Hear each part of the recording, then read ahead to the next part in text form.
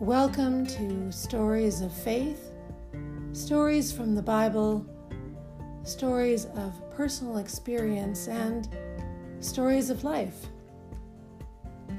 My name is Denise Pollock, and I am your host and storyteller as we explore stories from the Bible and stories of faith among people. Today's story is based on the Gospel of Mark, chapter 1, verses 29 to 39.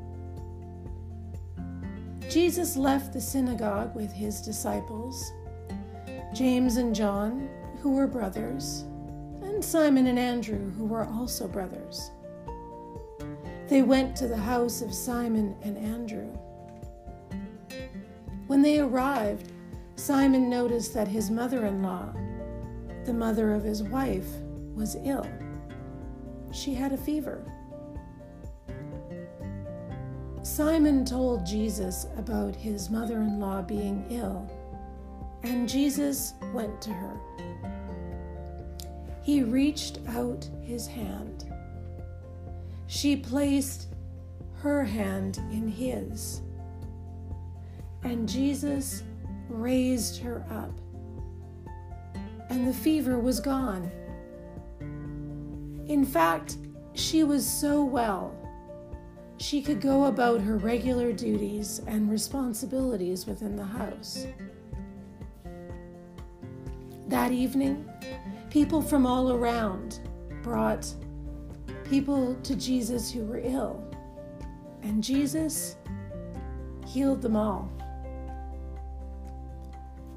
But any of the ill people who realized who Jesus was,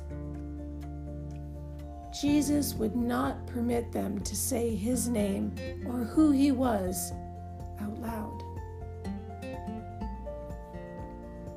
Early in the morning, while the rest of the house slept, Jesus went out to a quiet place by himself and prayed.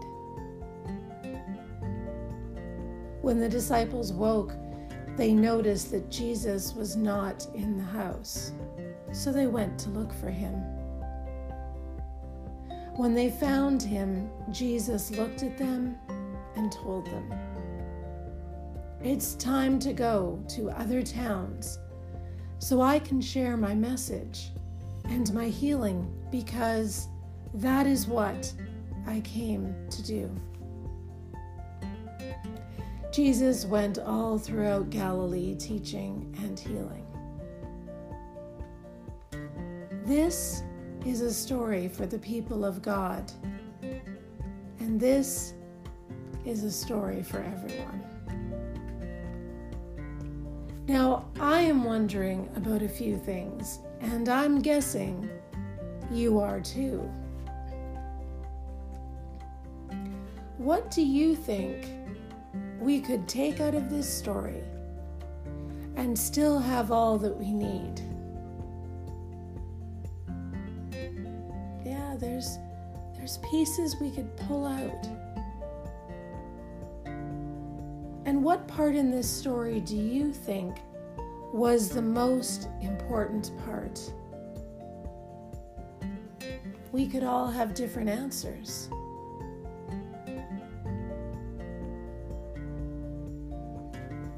And as you think about this story, what do you think was the best part?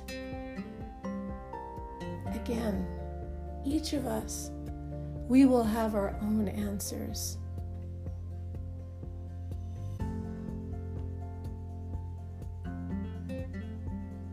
May the mothering God bless you and keep you until we meet again.